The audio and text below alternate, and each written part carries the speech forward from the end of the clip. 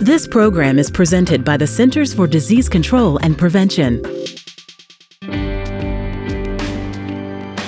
Hello, I'm Sarah Gregory, and today I'm talking with Dr. Amyn Malik. He's an epidemiologist and postdoctoral associate at Yale University. We'll be discussing the use of preventative therapy for at-home exposure to drug-resistant TB. Welcome, Dr. Malik. Hi, Sarah. It is a pleasure to be here. Thank you for inviting me. Let's start with a basic. What is TB and how is it different from other lung infections and diseases? TB is a bacterial infection caused by a bacteria called Mycobacterium tuberculosis. This bacterium usually attacks the lungs, but it is capable of attacking any other part of the body. However, not everyone who becomes infected with TB gets the disease. Some people develop what is known as latent TB infection, which can be understood as that the bacteria are sleeping within the body. They are dormant but still viable and can reactivate later in life. We have heard over the years of lots of people dying from it in the 19th century. Famous people like the author Chekhov died of it. Is it still a big problem, and how many people die from it annually? So TB is still a huge problem globally, with approximately 10 million new cases and about 1.4 million people dying of it annually, which translates to about 4,000 deaths per day. The number of deaths have declined. You do hear it killing people less often. What made things somewhat better? Yes, the number of deaths and the number of cases have come down. So what happened was that in the 1940s, the first antibiotic, streptomycin, was discovered, which was effective against this bacteria. And over the next few years, more antibiotics were discovered, which led to a cure for TB. This led to an overall improvement in TB care. However, the decline in the TB cases and deaths preceded these discoveries of the antibiotics. At the turn of the 19th century, there was improvement in sanitation and housing standards with good ventilation, and with that, TB started decreasing. It also became a notifiable disease in the early 1900s, which also helped. So what happened later? Why is there now this drug-resistant TB? So as the antibiotics used to cure TB increased, the bacterium started to adapt as well and became resistant to different antibiotics in use through the process of natural selection. This was identified early on, and there was a movement towards multi-drug therapy to cure TB. However, use of inadequate treatment or patients not completing treatment for any number of reasons in place, including governmental or program policies, led to the development of drug-resistant TB, which now accounts for over 450,000 cases annually worldwide. So is there any treatment for these multi-drug resistant TB cases, and how effective is that treatment? So treatment is available for multi-drug resistant TB, or MDR TB as it is known, but it is considerably longer and more toxic than the standard treatment. It used to be for 20 months or longer. However, with the development of newer drugs and regimen, this time period has decreased to 9 to 12 months now. Treatment is generally effective in just over 50% of the time, close to 56%. But use of newer agents can improve this considerably. Are there any vaccines for TB on the horizon? I mean, since TB's been around for so long, why isn't there a vaccine already? There is a TB vaccine called BCG. It was developed in the 1920s and is used commonly in the developing world. It is not used in the U.S. It is partially effective in children, but its effectiveness in adults is quite variable. There has been a recent candidate vaccine developed by a big pharmaceutical company that has shown considerable promise with close to 50% effectiveness in adults.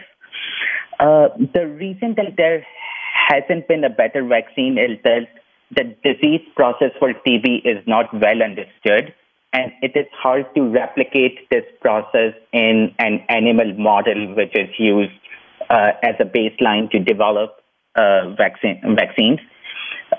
We do not know what the correlates of protection really are for TB.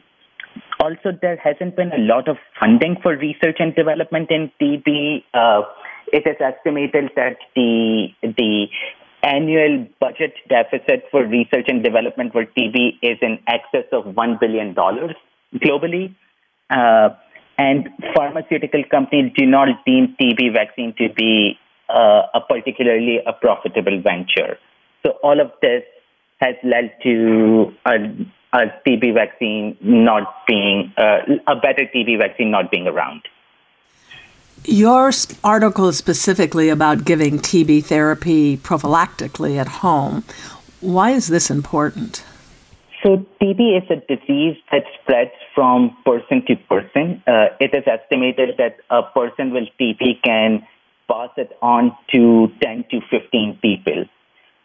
Household members of a TB patient are particularly at high risk of contracting the disease. Hence, it is important to provide preventive treatment to them so that they do not go on to develop the disease itself. So what does this at-home treatment involve? So TB preventive treatment involves screening and testing household members of a TB patient to make sure they do not have the TB disease before offering them medication that they have to take for some time to prevent future development of the disease. In this particular case, for drug-resistant TB, they have to take 2 medicines daily for 6 months. There are different and shorter regimens available for drug-susceptible TB as well. You studied people in Karachi, Pakistan. Why there? Is it particularly a problem there? And if so, why? Pakistan ranks 5th globally for new TB cases each year and has approximately 25,000 new MDR TB cases per year as well. Of these, approximately only 15% of the cases are registered and treated annually in the country. Karachi is the largest city in Pakistan with a population of in excess of 20 million, and it reports approximately 400 drug-resistant TB cases each year. Karachi has 3 sites that manage drug-resistant TB patients, and this study was conducted at one of these sites.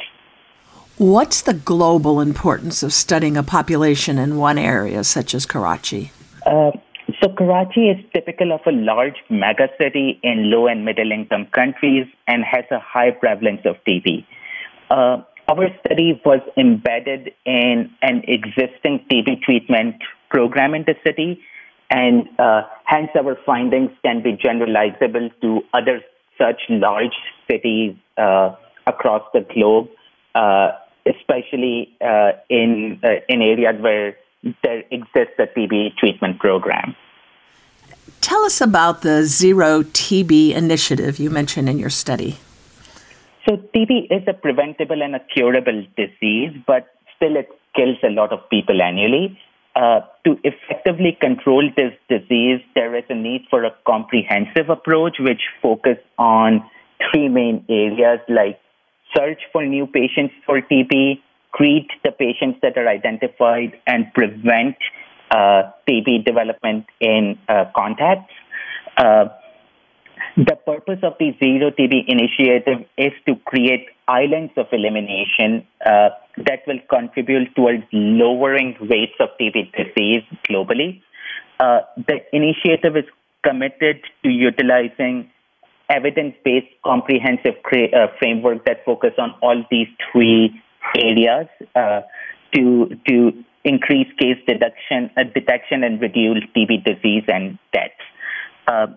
It also includes provision of TB preventive treatment to household contacts. Why don't you take a moment now and give us the highlights of your study? So this study provides preventive treatment using fluoroquinolone-based two-drug regimen to household contacts of drug-resistant TB patients, and then assessed the efficacy or effectiveness of the treatment after 2 years. We found that the preventive treatment was effective in preventing development of TB disease in these household contacts. What methods did you use to carry the study out? So this is what is commonly known as a prospective cohort study, where we provided TB treatment to these household contacts and then prospectively followed them up for a period of 2 years to see whether they will develop TB or not. For a control group, we use data from other cohorts globally to estimate what the TB development rate should have been in our cohort of household contacts had they not been given preventive treatment. What did you find in your study?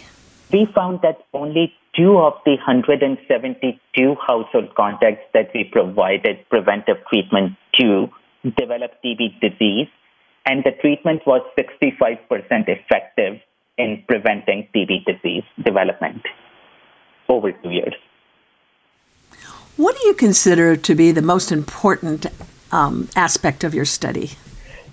So this is one of the largest studies to estimate the effectiveness of TB preventive treatment for drug-resistant TB with excellent follow-up over 2 years. Our results were also really robust to a range of different assumptions about disease development rates in our cohort. In absence of clinical trials data, there are clinical trials that are being conducted to assess the effectiveness of this, but they will not be reporting results for another few years. So in absence of such data, this study provides a robust estimate of the effectiveness. Your article is one of 2 chosen monthly to be a CME activity by the Emerging Infectious Disease Journal. Would you explain what that means and why do you think it was chosen? CME, or continuing medical education, consists of educational activities which serve to maintain, develop, or increase the knowledge, skills, and professional performance and relationship that a physician uses to provide services to their patients or public.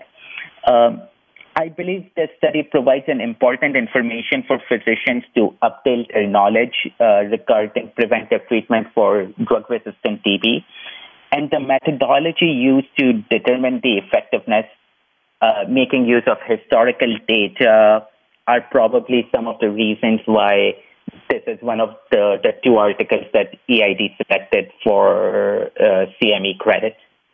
How is your study different from other studies done on MDR-TB?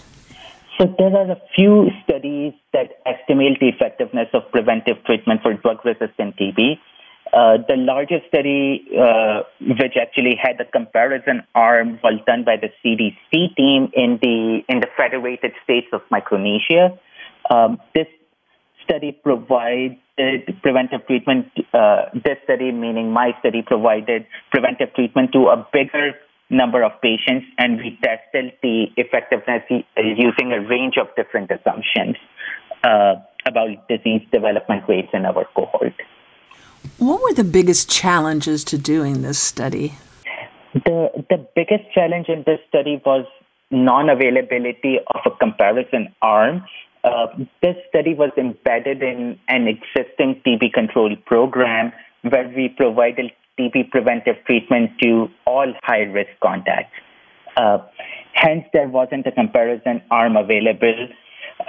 To counter this, I searched the literature to find rates of TB disease development from other cohorts that could suitably apply here. And there wasn't a perfect match with any one study. I took rates from multiple different studies and applied them to my cohort to look at the effectiveness under different assumptions of disease development rates. How would you like to see the results of your study used going forward? Now that we have established the effectiveness of preventive treatment for drug-resistant TB exposure in household contexts in this study, and feasibility of its provision under program conditions in a previous study from the same cohort, I would like the national programs globally to implement this to better control drug-resistant TB epidemic. And what further studies would you like to see done?